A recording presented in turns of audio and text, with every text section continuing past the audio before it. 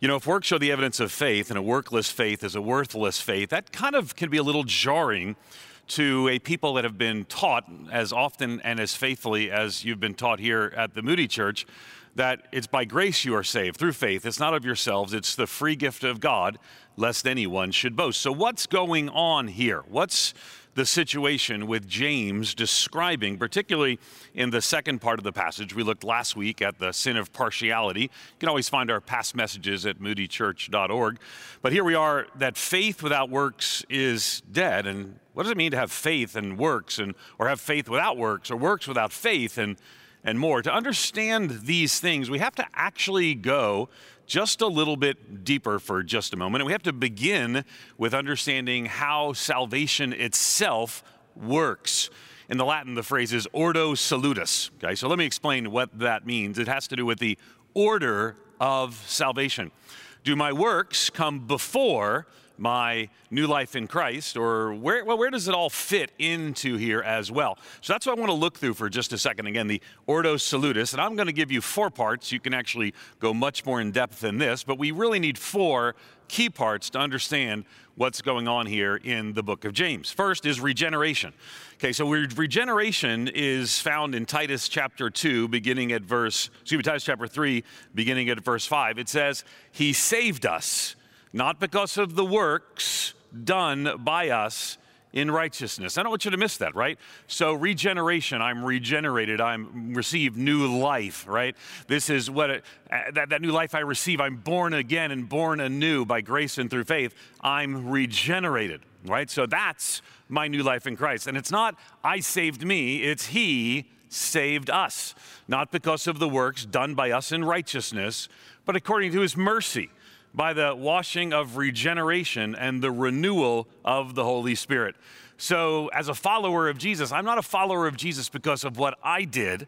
I'm a follower of Jesus because of what Jesus has done on the cross for my sin and in my place. And by the work of God, by the quickening of the Holy Spirit, I'm regenerated. So following regeneration comes justification, right? So justification points to the fact that now, right, since therefore we have now been justified by, go to, next one is justification. We go to justification and it says, "Since therefore we have now been justified by His blood, much more shall we be saved by Him from the wrath of God." So, right, I have been regenerated, given new life. Justification follows that. Now it's just as if I'd never sinned. Now, still, right, nothing here I have done. I have been saved by Him because of His shed blood. Then, in Ordo Salutis, comes sanctification. Let's take a look at sanctification. It says, therefore, if anyone cleanses himself from what is dishonorable, anyone tells himself what is dishonorable, he'll be a vessel for honorable use, set apart as holy, useful to the master of the house, ready for every good work. Now, I want to tell you about sanctification because this is what we're focusing in on today. James is pointing us towards the kind of spiritual growth that's after our regeneration, after our justification. For followers of Jesus, this is what the Christian life should look like. So anyway, here you see, if anyone cleanses himself from what's dishonorable, he'll be a vessel for honorable use, right? So that's sanctification. And just so you know how the final conclusion comes, we do get to glorification. And it says, "For I consider that the sufferings of this present time are not worth comparing with the glory that's to be revealed in us." But understanding the order of salvation, understanding that there is a way to understand our spiritual journey, right? That we're regenerated, we're justified. Then this process of sanctification, which is still God working in us, but now us responding, and the works flow from that. That's part of our sanctification, and ultimately leads to our glorification. So when James says things like our college students just read, what good is it if someone says he has faith but does not have works? Can that faith save him? Okay, so, well, does faith save us? Are we saved by grace and through faith? Is it by grace alone and through faith alone? Well, what we're seeing here is that works are the evidence of faith, and a workless faith is a worthless faith.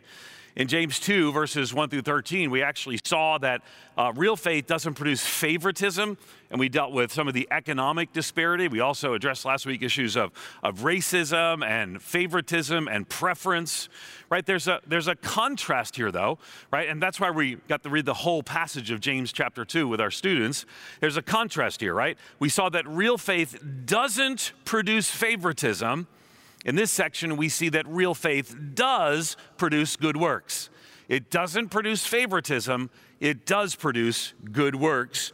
There's a contrast between avoiding favoritism and embracing good works. Now, once we get a picture of this, right, we begin to see how this actually plays out in our lives, right? Now, because I want you not to miss this. There are people right now watching this. I don't know who you are. I don't know where you are. But there are people right now watching this who may be saying, I have faith, but their lives show no evidence that would cause you to come to the conclusion that they are followers of Jesus. And remember, a workless faith is a worthless faith.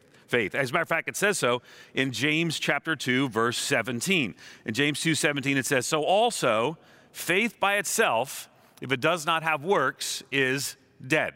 Faith by itself, if it does not have works, is dead. So we're looking at a faith that has works. Look with me at James chapter 2, just a little bit later in the passage, looking at verses 14 through 16. It says, what good is it, my brothers, if someone says he has faith, but he does not have works? Can that faith save him? You said, Ed, I thought salvation was by grace through faith, regardless of works. Yeah, stay with me. Can that faith save him? If a brother or sister is poorly clothed and lacking in daily food, and one of you says to them, go in peace, be warmed and be filled, without giving them the things they need for the body, what good is that? So this faith that we're talking about leads to the kind of works that James is pointing to in this passage. Now, again, a couple of important things, right? One famous theologian put it this way: if it is faith alone that justifies, it is faith alone that justifies, but faith that justifies can never be alone. See, the word alone in James 2:17, faith here, speaking about alone, means by itself. This faith by itself without works is a dead faith. It's not a real faith. There's something missing in it. Now, we know from the Bible that we're actually created to do good works, but there's the assumption that James is reminding us of, that our faith, having transformed us, we've been regenerated, we've been justified, that now in our growth and our sanctification, works will flow from us because we were created for those works. Yesterday, I was doing a project for Donna. Donna wanted me to take our door, one of our door in a house that always gets left open, and she said, I'd like you to set it up so that it closes automatically. I'm like, honey, we are not like one of these fancy things. We don't have door closers. Well, it turns out there's these products that you can buy that I ordered, and it attaches to your hinge and takes about 3.5 hours to actually do, contrary to the 15 minutes that they claim. And so I spent the day working with some tools so that now that door closes, right? Our dog now can't get in the door, automatically closes. So I needed affirmation for my work. But in that course of that work, I used some tools. Tools may help us to understand this illustration of faith and works. Let me take a look and see what I might show you today. This is a drill. This is a drill from our fine staff, our team here at the Moody Church. It's a nice drill. It's got settings. It's got a chuck. It's got ability to drill bit here. It's got a DeWalt drill bit. My personal favorite type of tool is DeWalt.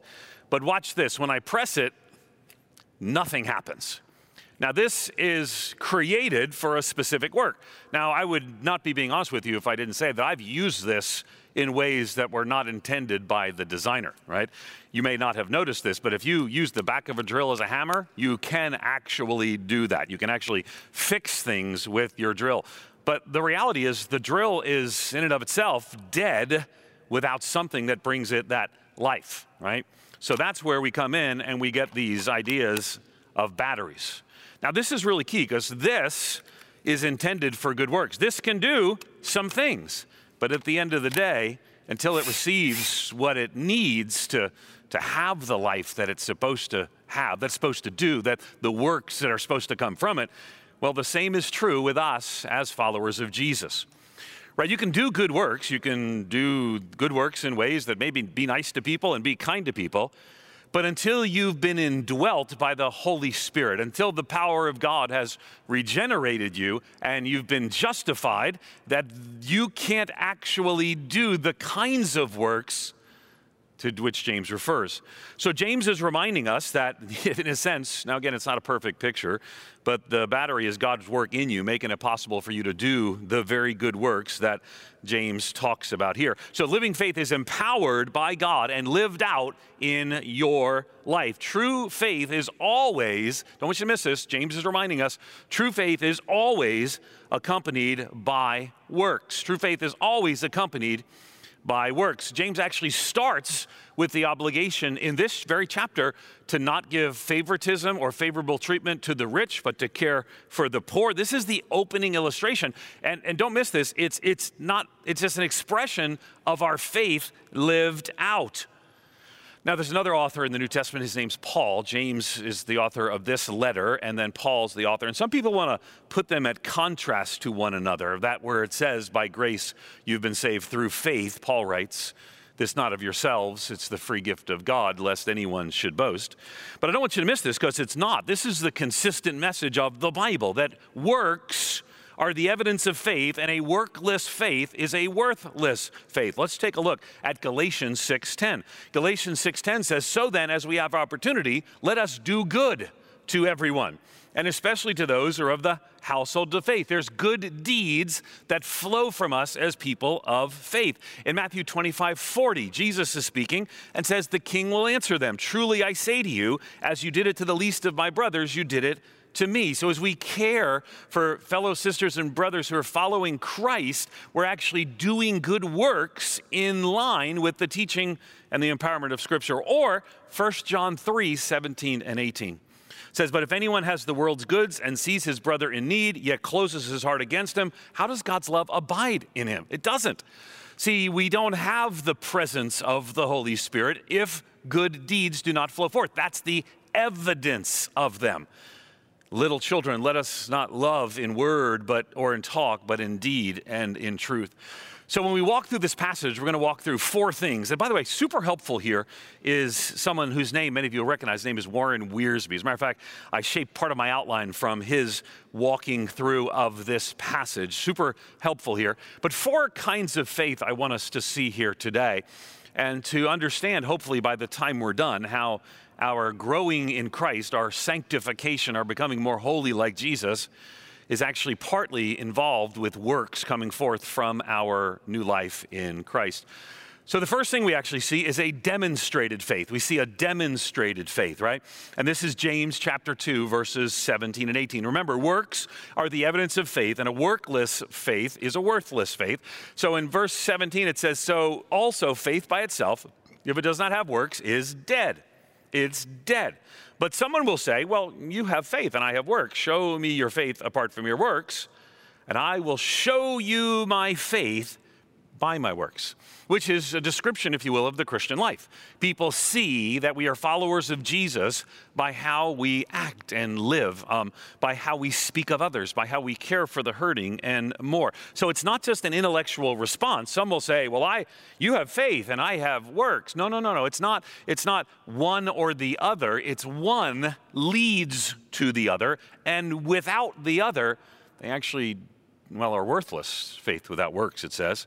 And we see this throughout kind of the scriptures, right? We see words like this, phrases like this, Titus 1:16, that says they profess to know God, but they deny him by their works. So a follower of Jesus will want to profess to know God. That's good, right?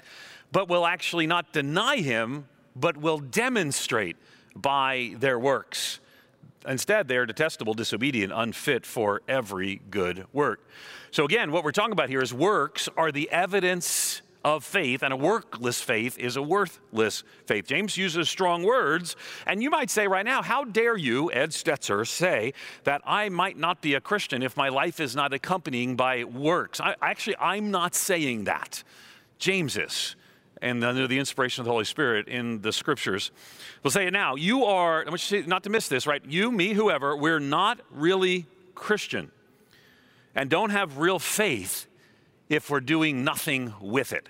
Now, mind you, you could do all kinds of things without it, and it won't save you, but with it flows from works, or else James is cautioning us that you lack a demonstrated faith. Real faith is more than intellectually agreeing that it's true that Jesus rose from the dead or that God truly is who he says he is. Faith without works is dead. So the opposite of that, James is speaking of a demonstrated faith. Let me show you my faith by my works. Not that those works saved James or anybody for that matter, but ultimately they flow from that salvation, right? Remember, regeneration, justification, and then sanctification.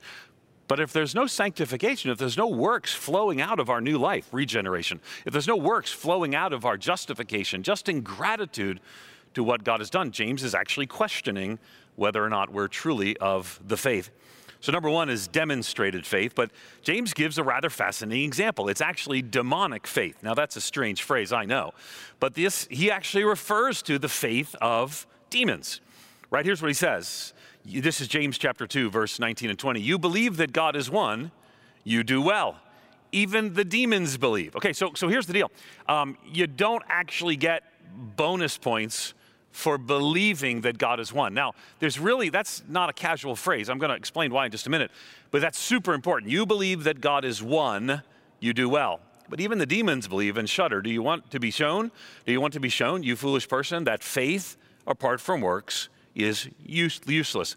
Now, this phrase, you may have read this before if you read through the New Testament. Maybe you're familiar. You believe that God is one. But this phrase is a super important phrase, particularly to the kinds of Christians that actually James would be writing to, predominantly Jewish followers of Jesus, who recognize this phrase that God is one.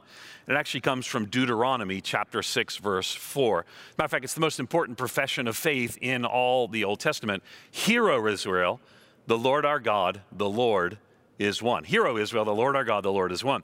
So James is saying that central profession of faith that you believed for centuries, that's the central marking of the faith of our fathers and mothers, that's actually not enough, that faith without works is dead. Again, works are the evidence of faith, and a workless faith is a worthless faith.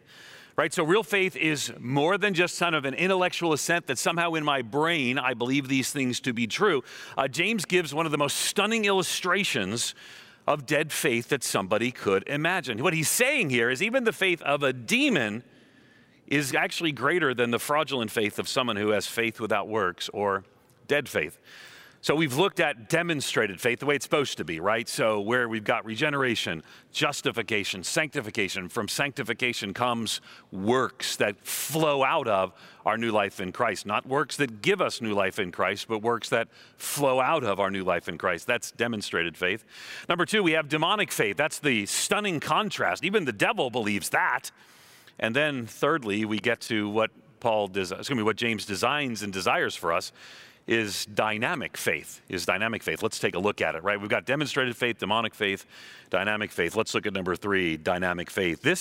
He gives the example now from James 21 through 25, of Abraham. Abraham's a real great example, right? Was not Abraham our father justified by works when he offered his son Isaac on the altar? Okay, so he's giving us a pretty powerful example, right? This is an Old Testament picture we don't have time to fully unpack, but it says, you see that faith was active along with his works. Abraham was doing something that flowed from his faith, active with his works. And faith was completed by his works. And the scripture was fulfilled that says, notice what it says, Abraham believed God, faith, right? And it was counted to him as righteousness, and he was called a friend of God. We actually sing a song like that. You see that a person is justified by works and not by faith alone. Now that phrase is so important, but don't miss what's going on here, right? Just before that it says Abraham believed God, and then he acted out of that belief in his works. And then, in a crazy contrast, I mean, you got Abraham, the father of the nation, Abraham, the great man of faith, and then the contrasting example is a prostitute named Rahab. It says, in the same way, was not also Rahab the prostitute justified by works when she received the messengers and sent them out another way. Just a brief mention that we get of her here. So what's going on here? Well, let's look at the example of the prophet Abraham. We'll go quickly through this. Genesis 15:6 says this. It says, Abram, right? This is Abraham's name before he was renamed. Abram believed the Lord, and it was counted to him as righteousness. So Abraham had believed in faith, on faith of a Messiah to come, but he believed in faith. In Genesis 22:12, it says, do not lay your hand on the boy or do anything to him, for now I know that you fear God. So what the Lord looked to in Abraham's response to his call to sacrifice his son was actually his belief, his fear, his trust in God. Seeing you have not withheld your son, your only son, from me. And then we look at Romans chapter 4, verses 1 through 5. It says this, what shall we say was gained by Abraham, our forefather according to the flesh? In other words, our great-great-great-great-great-grandfather. For if Abraham was justified by works, he has something to boast about, but not before God. For what does the scripture say? So the scripture itself here, Paul writing to the Romans, is reminding us Abraham believed God and it was counted to him as righteousness. Now for the one who works, his wages are not counted as a gift, but his due. And to the one who does not work, but believes in him who justifies, remember, regeneration, justification, sanctification, believes in the one who justifies the ungodly, his faith is counted as righteousness. So we get a picture here of Abram and Abraham, but let's not stop there. The other stunning contrast is Rahab.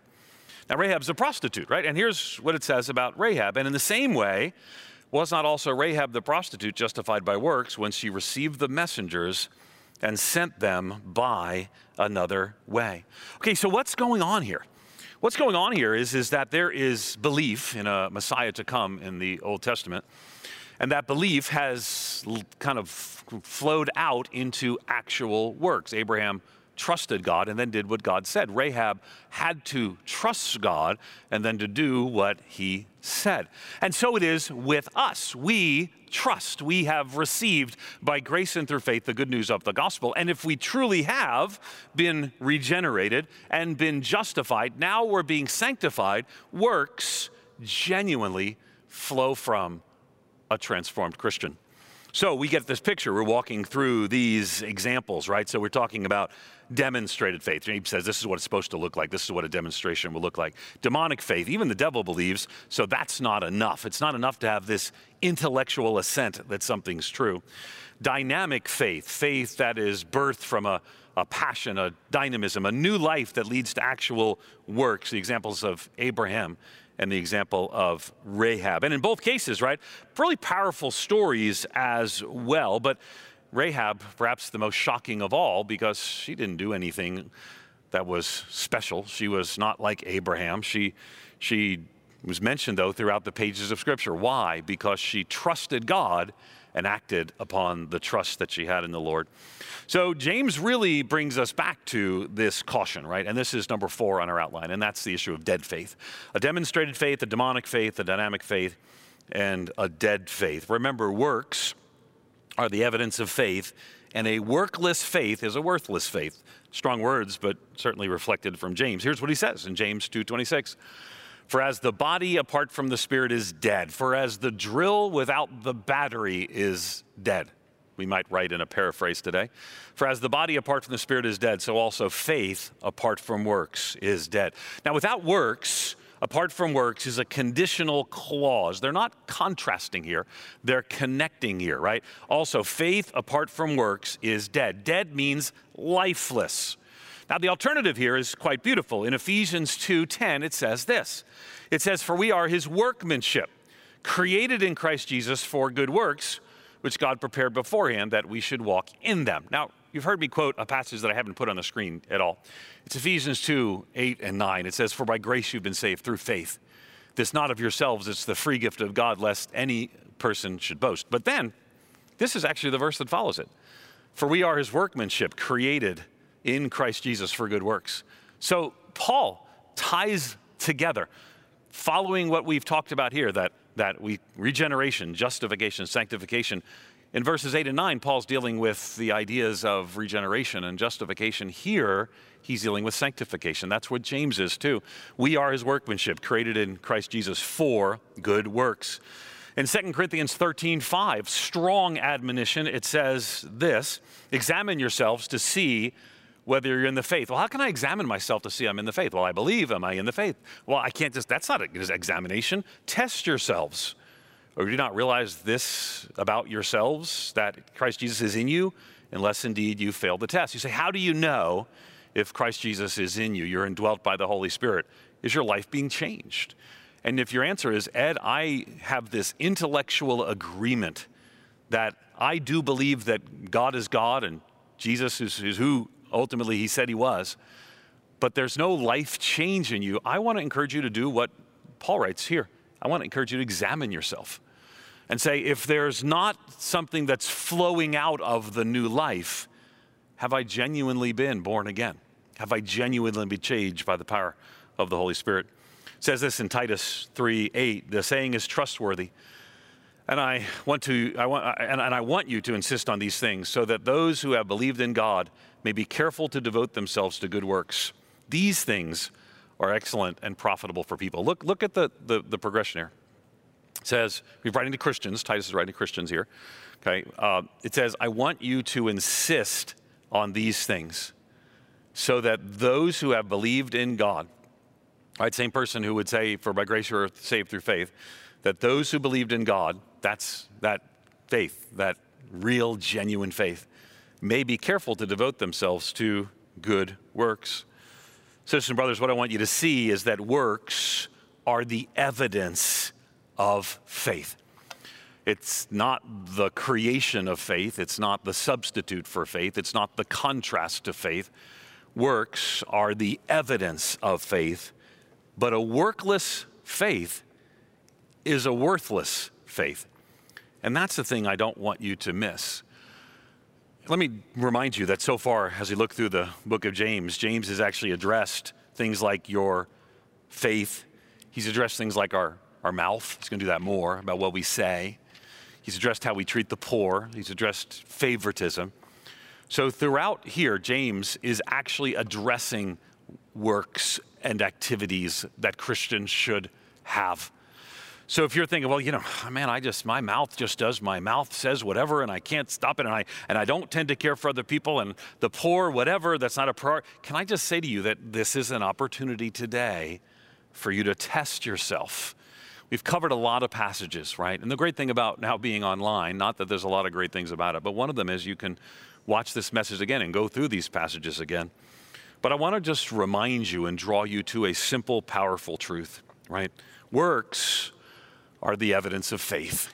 And if you're a genuine follower of Jesus, following what we talked about at the very beginning, you've been regenerated, you've been justified, now you're being sanctified, and part of that is the works that are evident in your life. But if that's not the case, I want to remind you that a workless faith is a worthless faith. And I want to invite you, if you're not a follower of Jesus, to receive him by grace and through faith. You say, Ed, I've been a religious person, but I see that God has just not been at work in my life. I want to invite you today. Here's the good news. James is writing to you and to me. And I want to invite you today to receive him genuinely and truly, to receive the new life he has given you, to, by grace and through faith, invite him into your heart, because when he comes into your heart, he'll change you. Not that you start better or start worse than anybody else. We all now have, who are followers of Jesus, the indwelling presence of the Holy Spirit in our lives, who is changing us, who is shaping us. And the works that flow from our faith are becoming more and more evident as we yield ourselves to Jesus. That's what James wants. James doesn't want you or me, and 2,000 years later we read the words and they're strong and they can be stinging. James doesn't want you or me to just think that intellectual assent is enough. Oh, you believe God's one? I mean, James casually mentions that, but it's the fundamental statement of faith of all of the people who would have read this book at first, the Jewish followers of Jesus. He said, that's not enough. Even the demons believe that. I want to invite you today, not just to have a faith of an intellectual assent that, yep, there's a God. Yes, he sent his son who rose from the dead in the third day. But I want you to be regenerated receive by grace and through faith. He'll give you the new life you receive by grace and through faith, and you begin to grow in that new faith. Would you pray with me? Father, we come before you today recognizing that you and you alone can give us new life. It's not something we work towards. It's not something we muster up. It's not something we work hard to get, but we receive the new life you've given us. We are regenerated. We receive the justification you've given us, and it's just as if I'd never sinned. And now you're sanctifying us as followers of Jesus. And Father, I pray our lives would show the evidence that James is calling for, the evidence of gospel works. Father, I pray for those who might not yet be followers of Jesus, that even in the quietness of this moment, you might speak to their hearts. And if that's you, let me just say that you can today receive him by grace and through faith. And you can just pray with me. And the simplest of prayers, if it's the prayer of your heart, and you just receive. You say, Lord Jesus, forgive me of my sin. Lord Jesus, I receive the new life you have given me. I trust you as my Savior and my Lord. I give you my life, and I receive the life you sacrificed for me. I trust and follow you, Jesus. And if you just prayed that prayer, I want to encourage you not to leave this moment without going over and sharing that with us. You can go to our Mini Church webpage, and we have a contact card. You can share information there, because that new life is something we're going to walk through and, yes, grow in works with together. Father, I thank you that it's by grace we're saved through faith, but I thank you you've created us for good works, which you prepared beforehand for us to do. So, Lord, as we come before you, we pray your church would arise, put its armor on. We'd call out to you, our captain, and we'd trust and follow you, Jesus. In Jesus' name and for his sake we pray. Amen and amen.